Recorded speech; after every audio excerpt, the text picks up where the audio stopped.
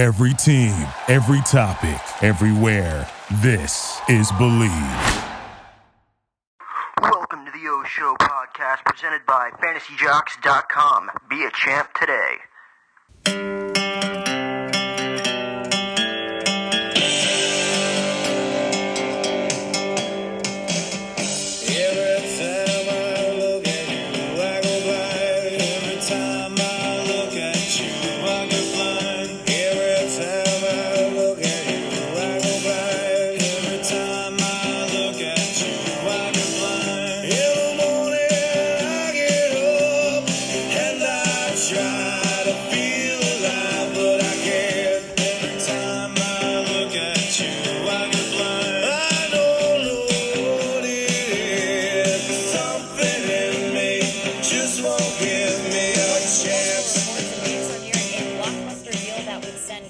Porzingis to the Mavericks. The Knicks will receive Dennis Smith Jr., the expiring contracts of DeAndre Jordan and Wes Matthews, and a draft pick in the proposed trade.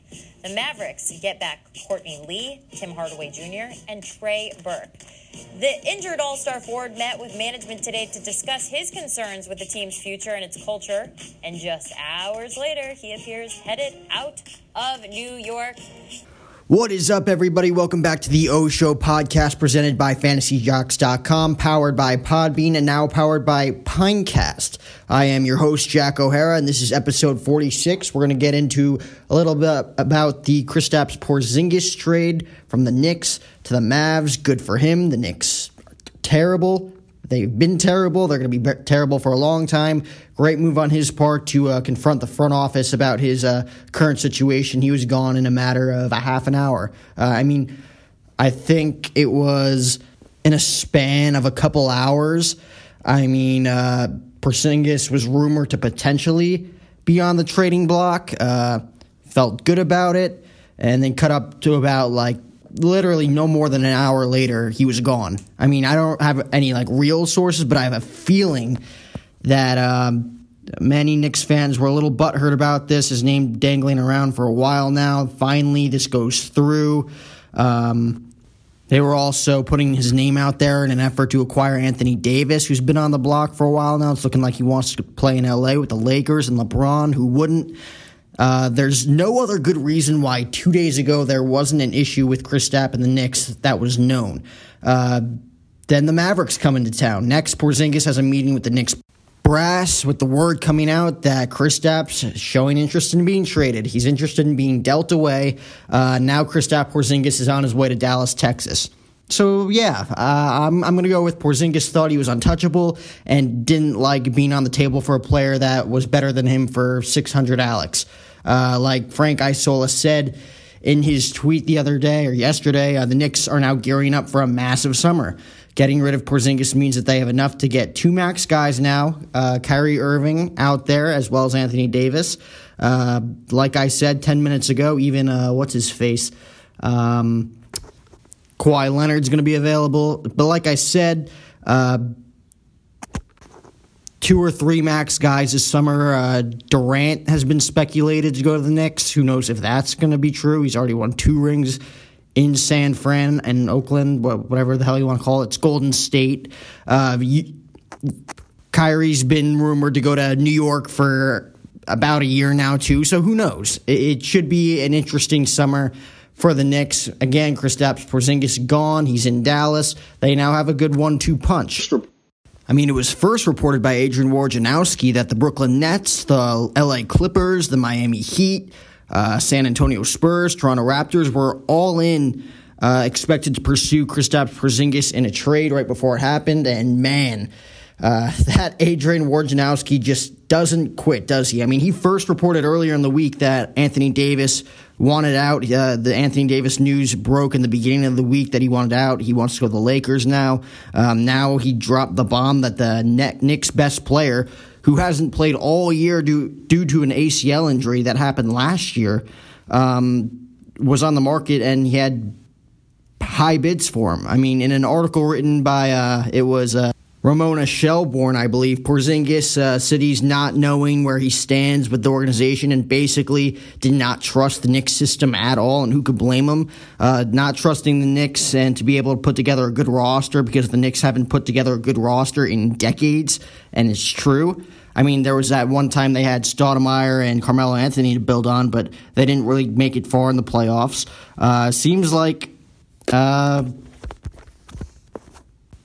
does not seem like Porzingis had much faith in the Knicks brass to be able to bring in any major free agents, with guys like Kevin Durant, Kyrie Irving, Kawhi Leonard available next offseason. It's a legit grip due to no one ever going to New York City to play professional basketball. I mean, the Knicks and the Nets suck. Can't blame the guy.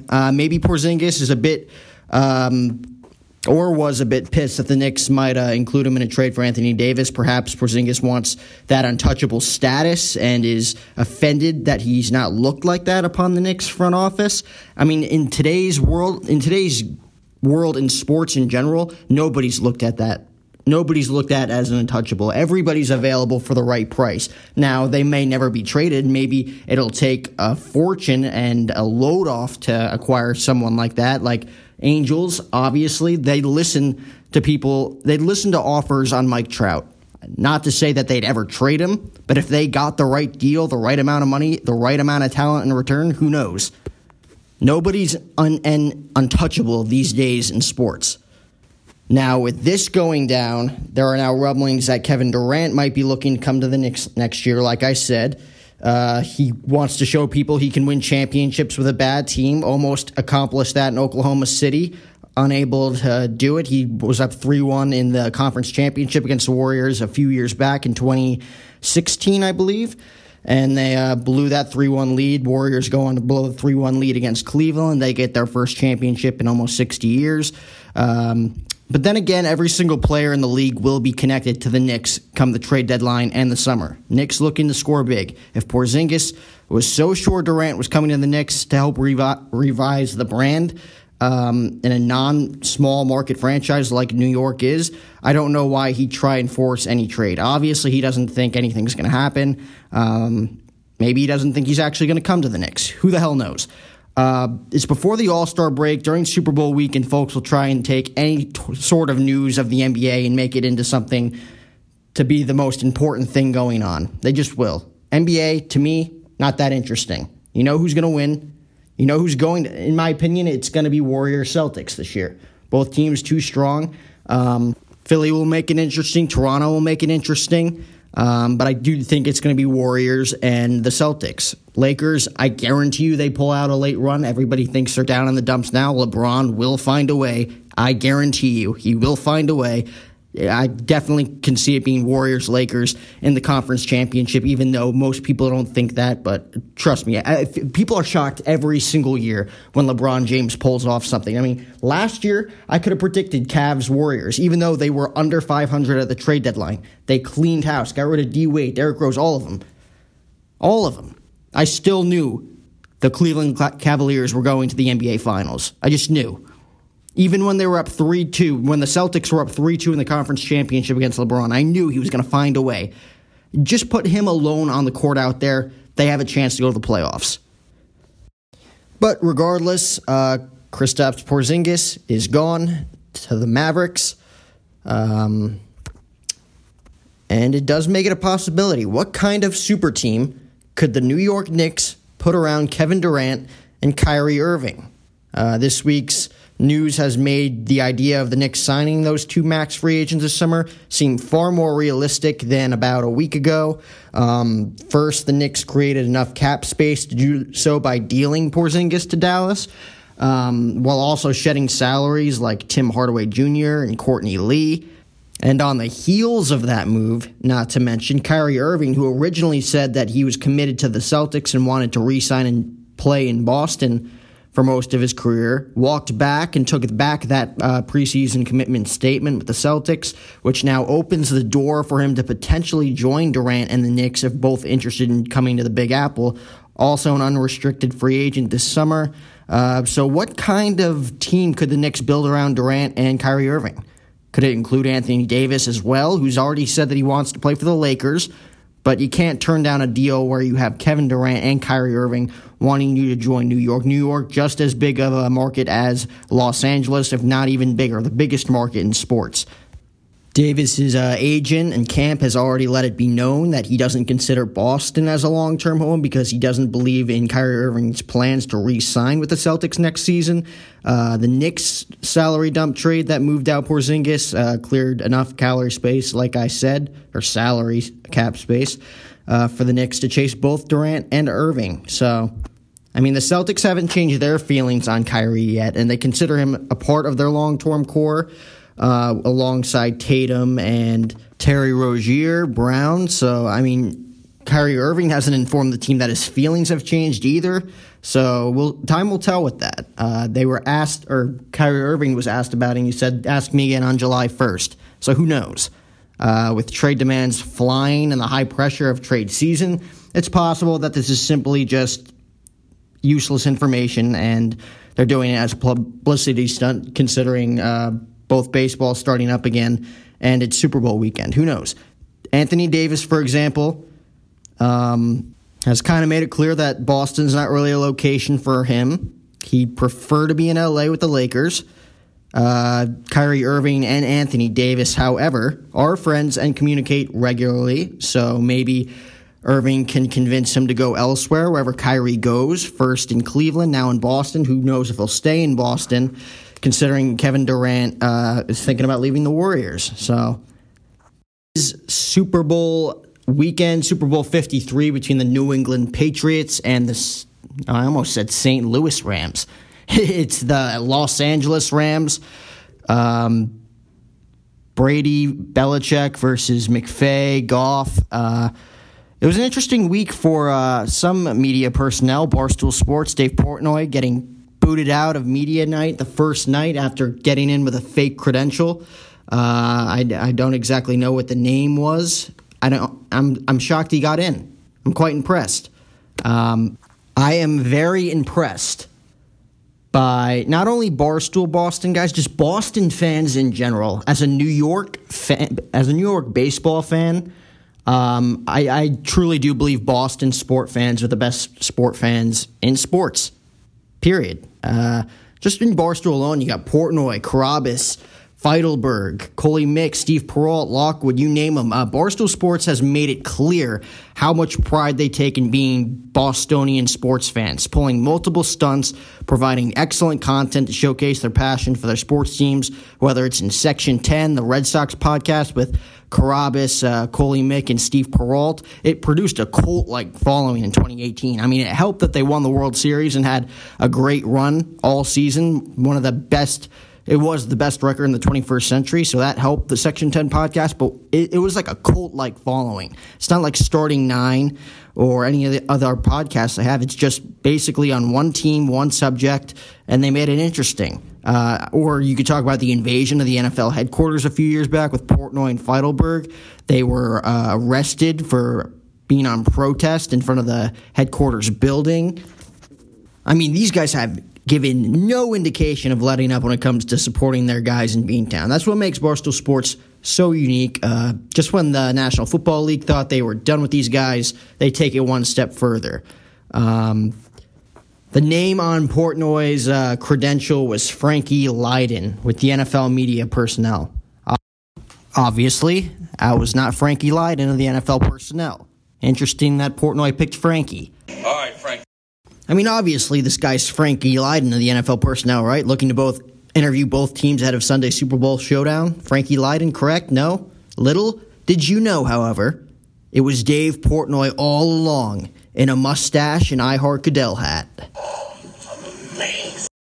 I mean, you cannot make this stuff up. Not to mention that El Presidente was sporting the I Love Goodell hat to further hold the suspicion. He said Barstool Sports was banned from all NFL activities indefinitely, so he had to come incognito, in disguise, so he did. And that's what he told Nesson Sports Network. He would immediately get found by the NFL, was escorted out by security. He was escorted out of State Farm Arena in Atlanta. PFT commenter, co-host of Barstool's podcast, Pardon My Take, also escorted out by security. They all had fake IDs, so none of them were supposed to be there. Portnoy later said that he was charged with criminal trespassing, was told not to return to the arena for a year, which I guess he claimed that wouldn't be an issue considering the Hawks wouldn't be contending against the Celtics for quite some time, wouldn't even want to go to Atlanta regardless. But I take it that the NFL has had their eye on Barstool ever since the Deflategate, where Portnoy led 3 other staff members, including John Feidelberg, as well as himself, into the NFL headquarters in protest of Tom Brady's 4-game suspension for deflating footballs in that AFC Championship game against the Colts a few years back. Employees from Barstool Sports would then permanently be banned from all NFL Super Bowl events, though apparently the much-loved Commissioner Roger Goodell would go on record stating that he's never heard of no such thing.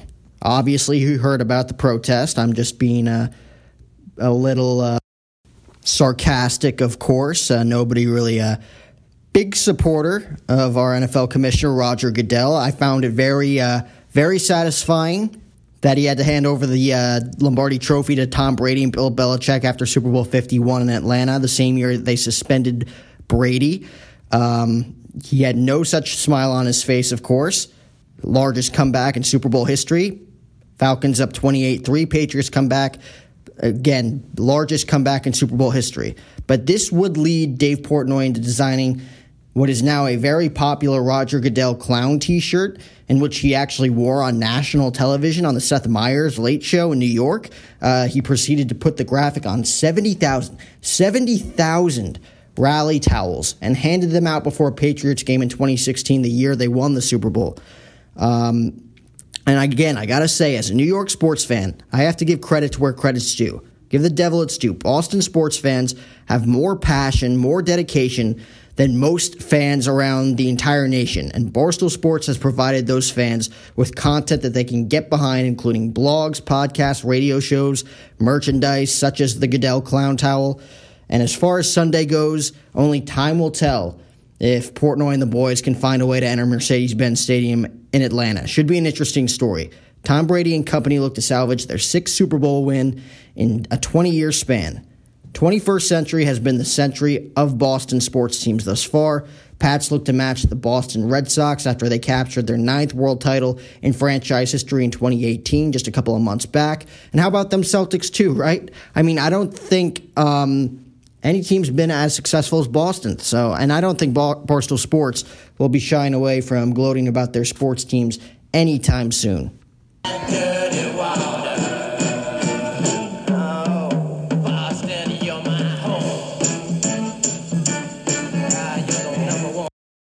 Royal Rumble this past weekend as we move into wrestling. Royal Rumble this past weekend in Phoenix.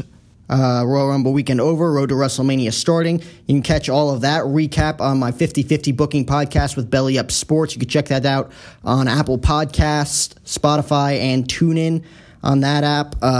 Me and Declan go over some stuff. But right now we're going to get into a little bit about, yes, Declan is coming back on the show. We will be getting back into the 5-year anniversary of our favorite wrestler leaving, CM Punk. CM Punk left 5 years ago.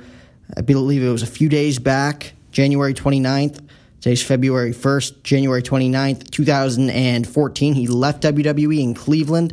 We list our favorite moments from Punk. We went to the Raw. It's actually in my intro with 50/50 booking. We went to the Raw where he asked if he had everybody's attention now in Boston. Historic Raw for wrestling fans, anyways.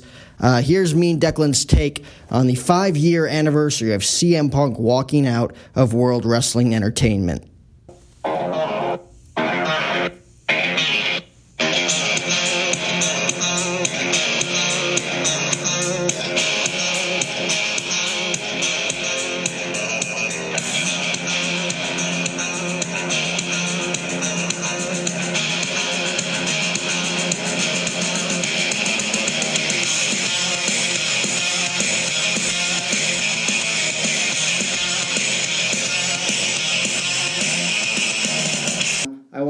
this show talking about one thing that we could probably talk about for another hour if we wanted to. You know what today is, Declan?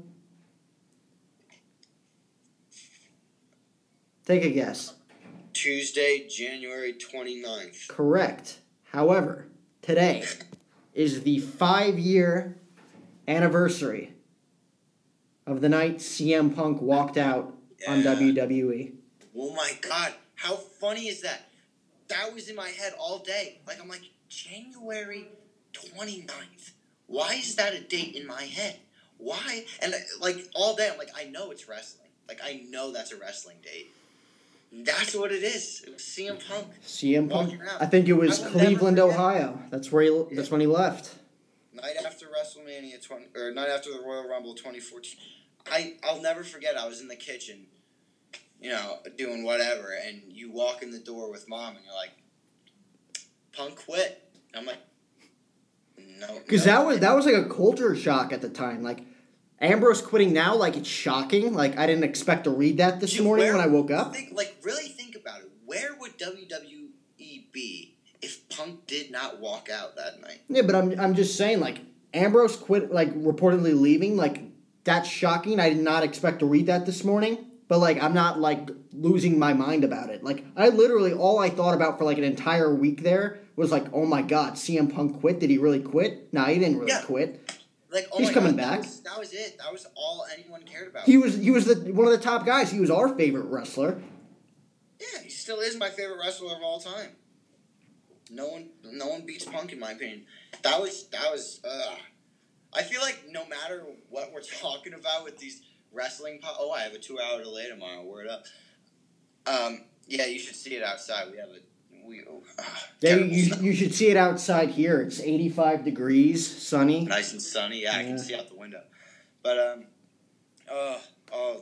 those couple weeks after Punk left were just crazy. And then it wasn't even just a couple weeks when Shane McMahon returned in 2016. We were like, it might be CM Punk. It might be CM Punk. So let's backtrack there for a little bit. So a few weeks after he quit, I want to say it was a few weeks, a month before WrestleMania, I got an alert on my phone saying CM Punk set to return on Monday Night Raw in his hometown of Chicago.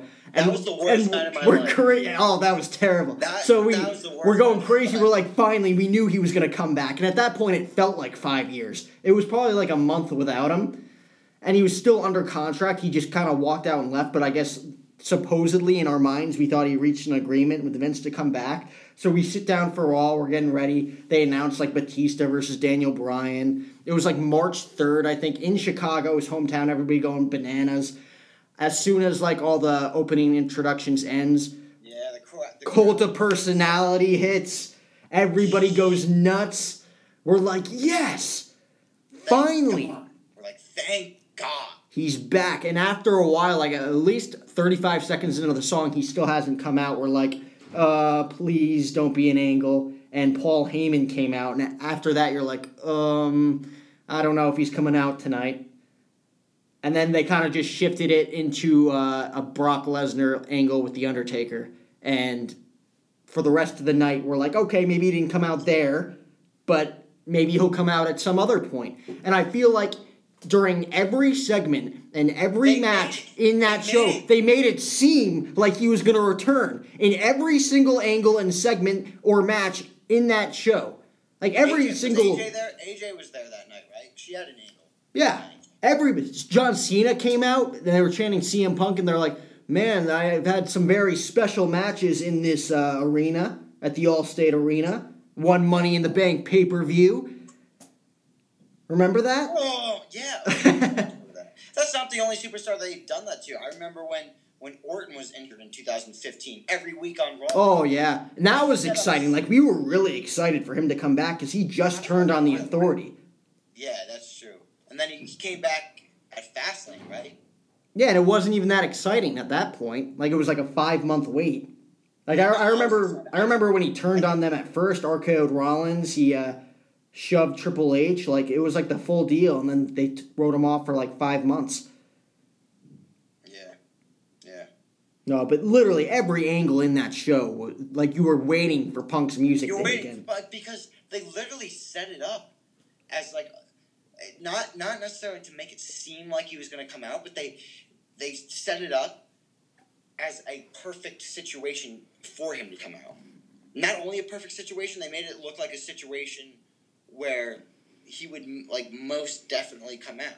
Whatever. So there was the opening segment. His music hit, right? Heyman comes out, says Punk's not here tonight, blah, blah, blah. You think he's coming out, whatever. There are a few matches. I can't remember how they went down. I felt like he was going to come out. They mentioned something. Main event time, Bryan versus Batista, turns into a 3-on-1 assault. Triple H, Batista, and Randy Orton all beating up Daniel Bryan. And at that point, the crowd's going nuts. CM Punk. And you think, okay, this is it. Corporate Kane comes out. He was in a rivalry with Corporate Kane at the time, before he left, before the Royal Rumble. And you're thinking, this is it. Come out. They're just beating him up choke slam, Batista bomb, RKO, pedigree, nothing. That's how the show ends. Roll the credits. That was it. Just imagine the pop in the All-State Arena when all those guys are getting their ass kicked. And then Cult of Personality hits and he comes running down the ramp. Oh my God. Fantastic. But what if he does sign a part-time deal with AEW? Amazing. Because he has the rights to the name CM Punk. He has the right to use the song Cult of Personality. He can be CM Punk in AEW. I mean, he was CM Punk in UFC, although that didn't go very well. Hopefully that contract runs out soon. Apparently he's still under contract with Dana White, but he's never going to use him again. Okay, yeah, Dana White doesn't want to use him again. No one wants to see Punk fight anymore. It's that's hard to watch. I remember UFC 203. I'm like, all right, Punk's going to win. I was watching it with my buddy AP, and he literally put $90 on the table. He's like, I'll bet you all the money I have in my pocket right now, Punk walks out of here. To one of our other buddies, I'm like, take that money back, buddy. I don't know if it's going to go our way tonight. But I remember, it was in Cleveland, the same arena where he left WWE, his first UFC fight. How iconic is that? Ironic. Though it was iconic, but ironic. Very ironic. No, I meant iconic when I said it. It must have been iconic for him, to be finally taking this next step and furthering his career. And, oh man. The arena that he ended his last career. That was one of the worst nights I've ever watched UFC. One of my worst UFC nights ever. He lost in about a minute and a half to Mickey Gall. It was embarrassing. It was so hard to watch. 2 minutes and 15 seconds. You thought he was he prepared for 2 years. I thought he was ready. 3. Almost 3. When was that? 2016? Yeah, 2016. No. That was 3 years ago. No, it was 2017. No, that was 2016. His second fight was in 2018. No way. Yeah. I thought that was a 2017 fight. The time is flying. Yeah, so he fought in September 2016 and then I think June or July this past year in 2018. That one was in Chicago. Yeah. So I don't know. So those were not very good Punk memories, but we've had a lot of good Punk memories over the years. A lot. Oh, so many. Number one has to be that Raw before the Royal Rumble in Boston. That was our first WWE event ever. And that was one of the most iconic Raws. One of the most iconic Raws ever, with CM Punk basically telling Vince McMahon that he's going to kick him in the nuts and he's going to like it and show him some respect. Yeah, but how much more insane would that Raw have been if we were 20 and 17 in 2011? Oh, amazing. I mean, one of these days that's going to happen again. Vince is going to give it the green light to somebody. Especially how ratings are right now. But the thing is, ratings were not down when Punk was leaving. No. So, what an amazing Raw that was. I still remember where we were sitting. I remember our surroundings. I have memories from that night. I remember walking in and seeing, a WWE set for the first time, seeing the stage for the first time, the ring. I remember we were of course, our first show, they screw up and they have WWE Superstars apron and not the Raw apron. Oh, I'm are we at the right show? Do you remember that? Are we at the right show? This is definitely a live event. And I remember it was funny because I think it was the Raw that we went to at the Izod Center. And we stole those kids' seats, and then they all showed up, and they're like, I think these are seats. And I'm like, ah! And they sat in the row in front of us. And I remember hearing two of them saying the same thing. They're like, why does it say Superstars and not Raw? Yeah, I guess that's a rookie thing. Everybody learns from it.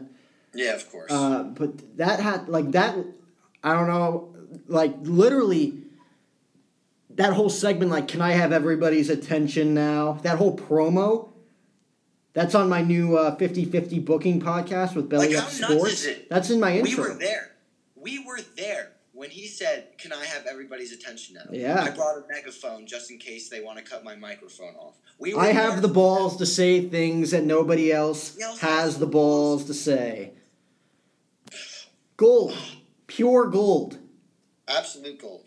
His delivery, the contract signing, amazing. You are what you hate. You have become the New York Yankees. Punches him right in the face. So amazing.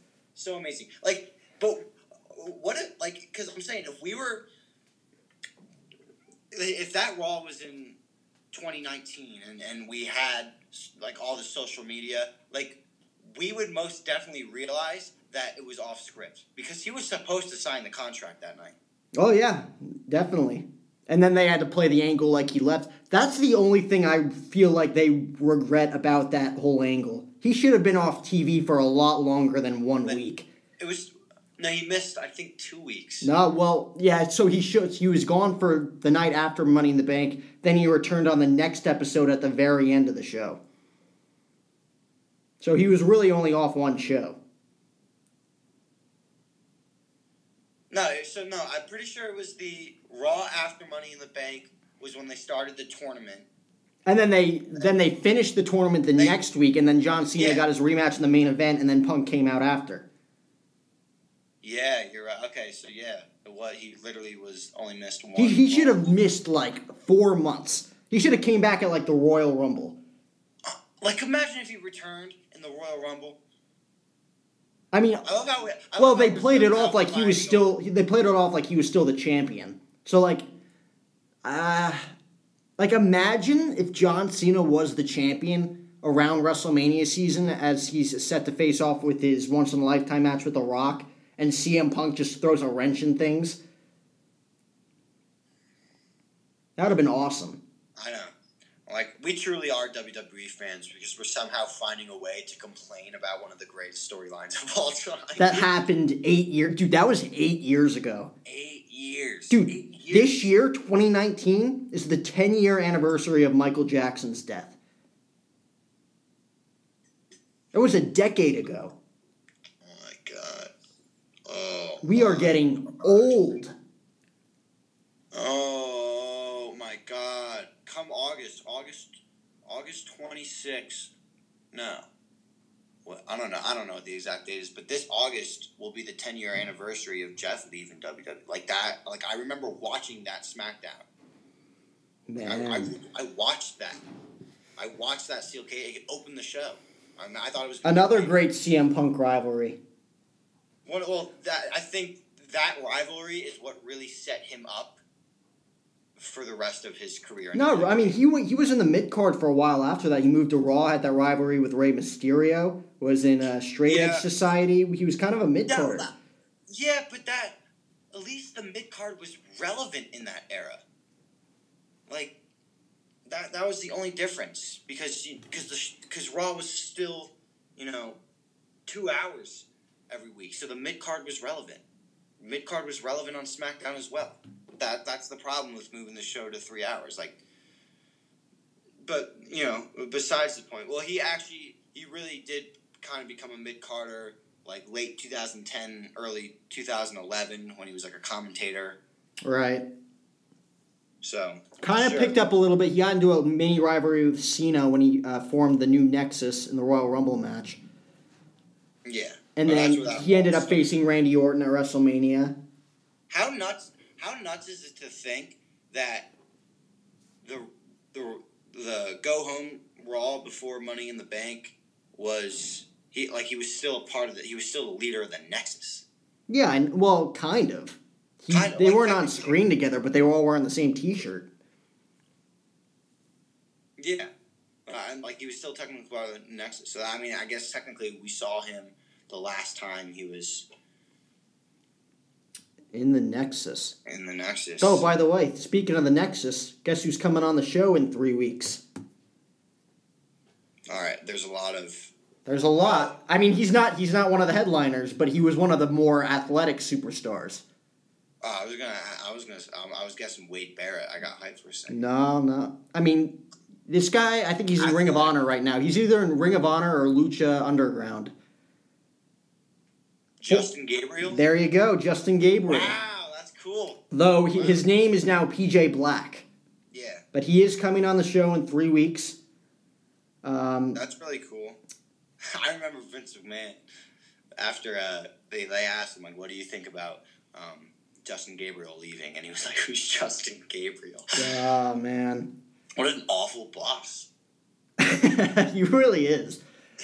But when you're around that long, like, I can only imagine being how much talent has come through. Being the boss of a company for almost 50 years. Yeah, he's probably... This is his whole life, you know? Think about it. He's in the gorilla position, sitting there week in and week out, seeing so many faces come in and out. Like, so many. Oh.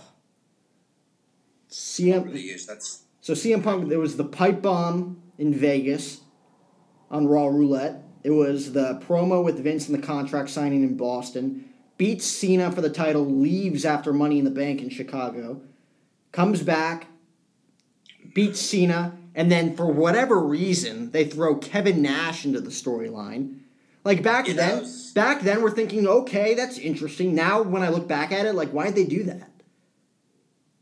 Yeah, if we were this age, I'm saying, like, I feel like a lot of what went on in 2011 wouldn't be as over with us, but it would definitely still be more entertaining than what's going on now. Like, I don't know.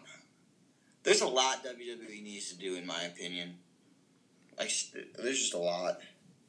I think their production value way too high. Like, they got to get rid of those graphics that they throw.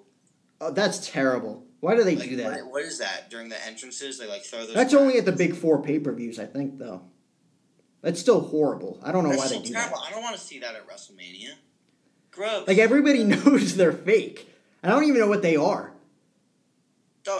Have you gone back and seen what they looked like at the Rumble? Oh. They look like massive, like, bugs. Yeah, they made it look that'll creep in your carpet or something like that. Yeah, they almost made it look like as if there was a huge stage at the Rumble. It was terrible. Yeah. I don't like that. There's a lot of, like... I mean, going back to that Nash angle, could you imagine if instead of Nash, that was like Shawn Michaels, Sweet Chin Music to Punk, then Del Rio comes down? Crazy. But the thing with having Kevin Nash, like, the thing is, to us, when we were watching, so, like, we started watching, like, 2 weeks before WrestleMania 27? Yeah. So, to us, seeing Kevin Nash show up was, like, completely random, but if you really think about it, it was kind of like a Bubba Ray Dudley thing in 2015, where he showed up at the Royal Rumble, and then you don't hear about him, and then a couple of months later he shows up full time. That's exactly what they did with Kevin Nash. Showed up in the Rumble in 2011. Yeah. It made no sense, though, because he didn't wrestle Punk. Like, after that, you assume, all right, they're going to go into a feud. They kind of did, but they never had a match. They immediately jumped the gun on CM Punk versus Triple H, which they should have waited on. And then they immediately bury Punk as Triple H wins. Yeah.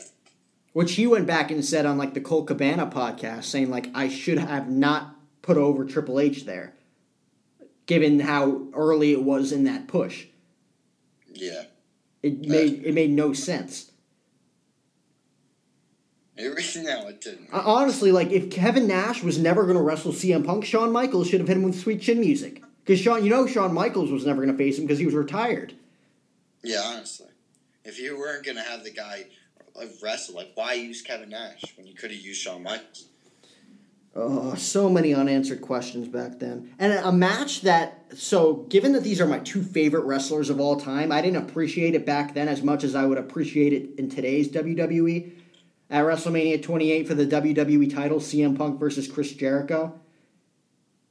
Yeah. Like, I honestly would have appreciated that much more now, even a few years back, than I would have back then. Back then, it was kind of cool because Jericho came back to, like, save WWE or whatever in his light bright jacket. But at that time, I'm like, all right, I know the name Chris Jericho. I knew he was a big WWE superstar, but I don't really know him. Cool that he's back. They throw him in the match against Punk. That's cool. But it wasn't like, oh my God, Punk versus Jericho. Remember the guest room in our house? Snell Mom's office? Yeah. With that white bed in there? And we were watching Raw on that old TV. Yeah, we used I remember. to watch Raw there every week. And that's when we saw Jericho return. And I was such an idiot. Like, they went back after showing that last final creepy, like, old school promo or whatever that was. Yeah. I mean, if you actually go back and listen to that dialogue, you could tell, like, okay, it's someone returning. And back then, we had no idea what was going on. That was the best. That's why we tuned in every week. We didn't know what was going to happen.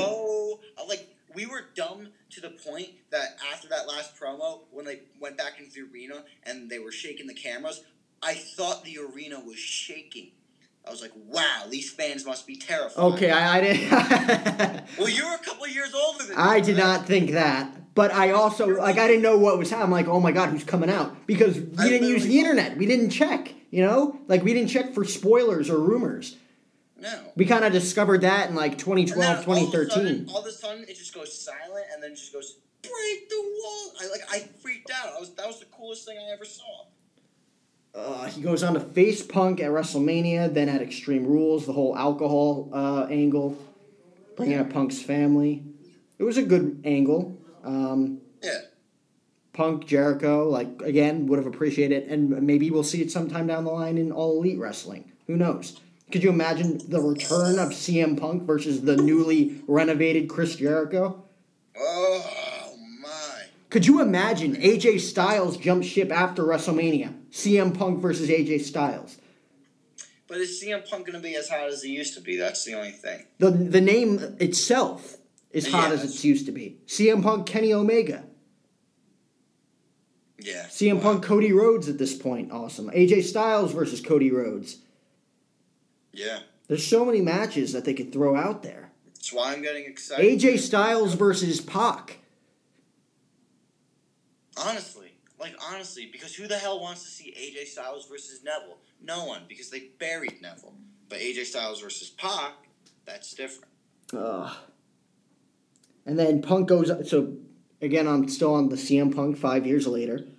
He goes on to be champion for 434 days. Doesn't lose the title at all during that reign. Turns heel halfway through. Raw 1000 turned heel by GTSing The Rock.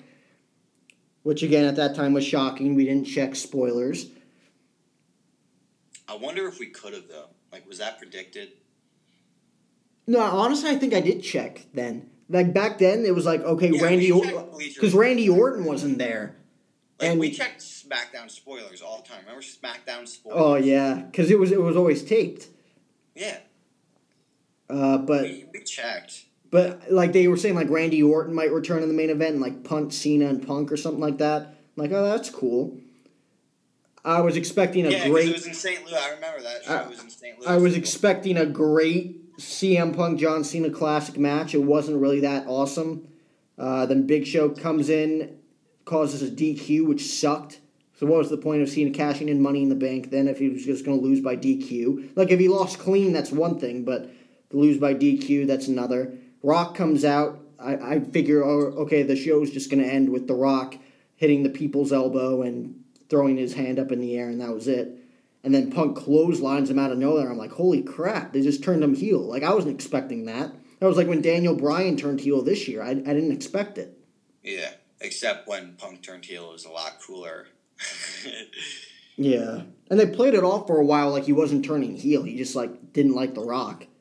But after a few weeks, he shaved his head and basically turned on everybody. Teamed up with Paul Heyman. I totally forgot that he mentioned, like, he's a Paul Heyman guy in that pipe bomb speech. No, that's why, because he mentions Lesnar too. That's why I find that so cool. And, in the Raw I was watching yesterday from 2011, it was Raw 2 weeks before SummerSlam. He's talking to Triple H, and he's bringing up the same point about how time and time again you guys get main event caliber stars and you let them slip right through your fingers. Guys like Batista, guys like Bret Hart, guys like Chris Jericho he was talking about, and that was in 2011. So that it was really cool. Yeah, I think he mentioned Brock Lesnar in that. And he mentioned Lesnar again in that promo as well, which is really cool. And then Looking you saw back all at those it, yeah. guys come back. And he even said, he's like, maybe this company will be better after Vince McMahon's dead. It's only going to be taken over by his idiotic daughter and his doofus son-in-law. Like, all this stuff happened.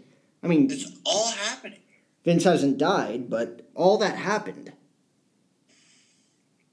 Like, honestly, I'm not saying that the pipe bomb speech is responsible for where WWE is today. But he predicted a lot of stuff. Yeah, but WWE definitely would not be where it is today if it weren't for that speech. I mean, that was one of the most iconic speeches ever delivered on WWE. I mean, he said Vince McMahon is a millionaire who should be a billionaire, but he's not a billionaire because he surrounds himself with yes men like John Laurinaitis. Yeah. Who knows who he's surrounding himself with? Road Dogg and Jeff Jarrett, though those guys might change his perspective. But the guys who have been there for the past couple of years were probably yes men because the product's been so bad that Vince is out of touch. You know that like he's literally like gone insane. Like he's not giving control to his kids or his brother or his son-in-law, who has revolutionized NXT, by the way. Absolutely. NXT, like, if NXT broke off and became its own brand and it wasn't linked to WWE, it would be so incredibly successful. Like, they're able to sell out arena, like NXT takeovers honestly sometimes sell more tickets than the next night's pay-per-view. Like NXT takeover Brooklyn 3 sold more tickets than SummerSlam 2017. I could see NXT becoming its own brand, not like out of WWE. I could see it being Raw, SmackDown, NXT.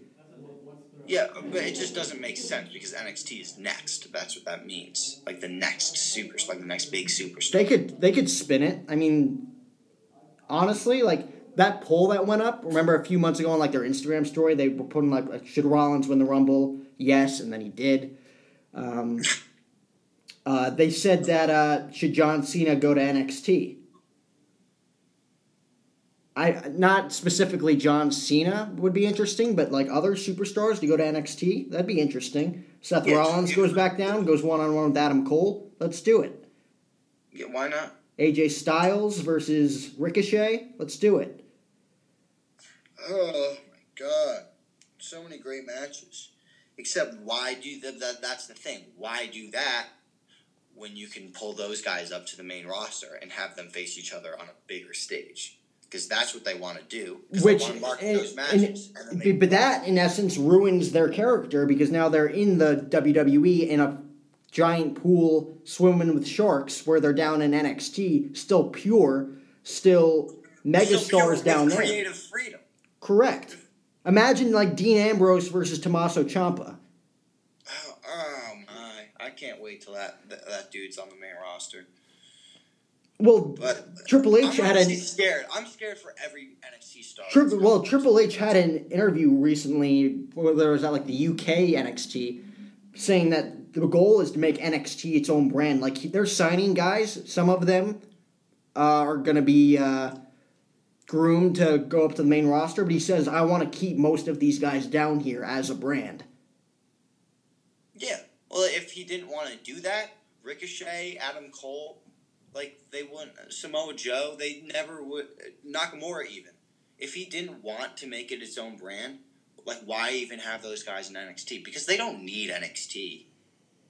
We know all those dudes didn't need NXT. Like, Adam Cole doesn't need to be in NXT. Ricochet doesn't need to be in NXT. You know who needed to be in NXT? I'm sorry I'm mentioning him, because he wasn't even in the Rumble match, which I think they should have at least given him a spot, considering he's probably going to leave for AEW or Ring of Honor, wherever the hell he came from, because he was such a main event star back then. Michael Bennett. Mike Bennett. Yeah. He did need NXT. Like, if they groomed him in NXT, like, he would have been big in NXT. He would have been decently big. Who knows how it would have gone in WWE. But at least he would have had a good experience. He immediately went to the main roster and immediately had his manhood stripped from him because he had to use his wife's maiden name. But, yeah, honestly. I remember when they debuted, I'm like, oh, sweet, Maria's back. And Mike Bennett's here. Because he made a name for himself in Ring of Honor. And New Japan, I think. Mike Kanellis? And they come out, I am Maria Kanellis. I'm like, hell yeah. I am Mike Kanellis. What the hell did he just say? I don't understand. It would have been so much cooler. Like, when he said, and my name is Mike Kanellis, you already knew that wasn't going to work out. Like, well, it was good having you, Mike. Back to Ring of Honor you go. What pay-per-view was that? That was Money in the Bank in 2016? 2017. 2017. Brutal. He never even had a legitimate rivalry. I think he faced Sami Zayn at Battleground, but that was it. He did nothing. He didn't. But it's so annoying because it's almost as if the WWE brainwashes these guys to believe that if they don't succeed on the main roster, it's on them. I feel like they make their guys believe that they're responsible for their own success. And by those guys, you mean Vince and Road Dogg and... Right. Vince and all of his yes men. All of his douchebag yes men. John Laurinaitis. You know what we didn't talk about for the Royal Rumble? The match that I thought was great that isn't getting enough credit because obviously it's probably not going to go anywhere. Shane McMahon and The Miz becoming the new SmackDown Tag Team Champions. I thought it was pretty cool. They came out in matching jerseys.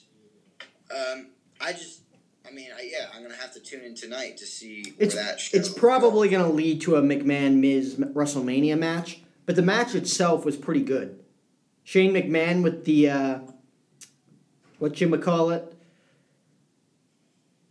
the shooting star press off the top rope. For a 50-year-old man, that's very impressive. He almost didn't do the flip correctly. Yeah. On the way down, he was pushing it, flailing his arms. I'm like, you better get there. But he did, and yeah, he was dead after that. He's like, man, 3 ice baths later, good win. But that was the Rumble pay-per-view. Raw last night, we have 2 main events again, Lesnar versus Rollins, Rousey versus Becky. SmackDown Live tonight. Was it half hour away? AEW Rising. Dean Ambrose officially leaving WWE in April after WrestleMania. Chris Jericho announcing today that he is returning to New Japan Pro Wrestling part-time. And now he's part-time with AEW. So it'll be very, very interesting to see what happens in pro wrestling. A lot happening these past few days in professional wrestling. Highlight of the weekend, of course, Randy Orton RKOing Nia Jax. Got a good laugh out of that. Today marks the 5-year anniversary without CM Punk. As we leave the podcast tonight, Declan, what is your favorite memory of CM Punk? Oh, that's a tough question. We're going to be sitting here in silence while I'm thinking for the next half hour. hour. And you can't say Money in the Bank or the whole pipe bomb and negotiation thing, because we talked about that too much. Does it have to be post Money in the Bank 2011? No, not necessarily. I know mine probably will. I wouldn't say this is my favorite CM Punk moment of all time because, to be completely truthful, my favorite CM Punk moment of all time probably does fall somewhere in the 2011 Cena rivalry. But one of my favorite matches of all time, because of the finish, is CM Punk versus Jeff Hardy at Night of Champions 2009, where Hardy finally wins the world title. It was one of my favorite matches. So I guess I can say that was one of my favorite Punk moments. I think my favorite Punk, now this was just a segment.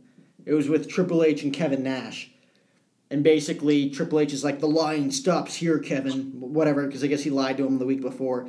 Punk's like pretending to puke on the ground. He's like, you expect anybody to believe this crap?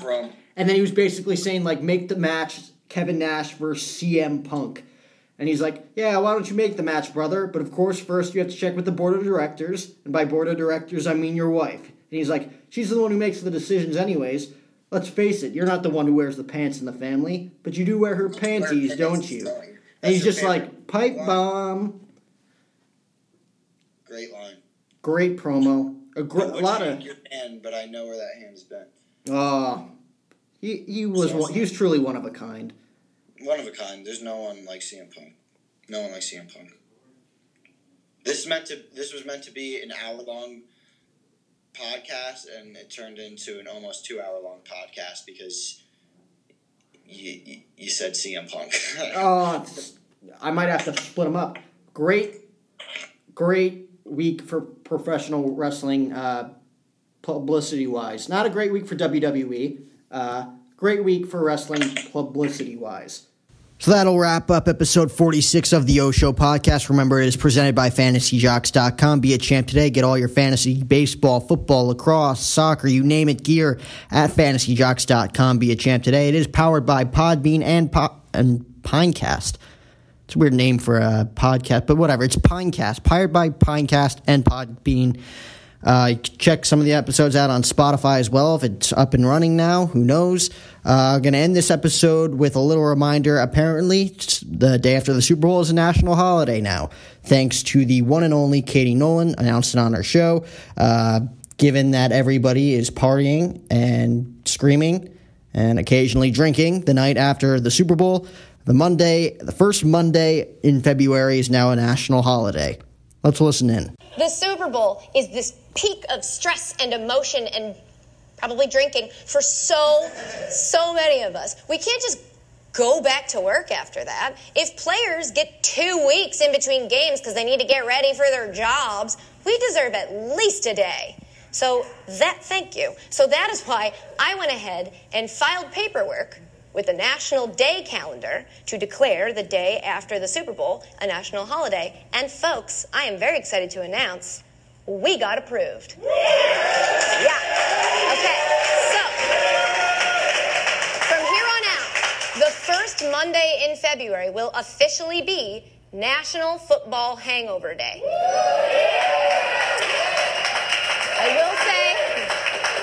I will say, I realized after we did that there may be a Super Bowl in which, like, the first Monday is not the day after.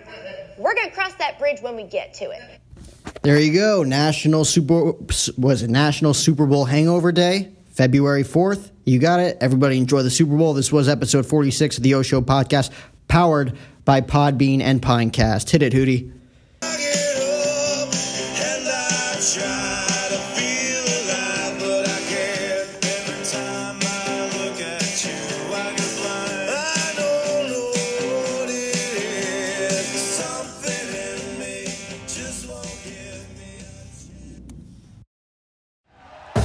Thank you for listening to Believe. You can show support to your host by subscribing to the show and giving us a 5-star rating on your preferred platform. Check us out at Believe.com and search for BLEAV on YouTube.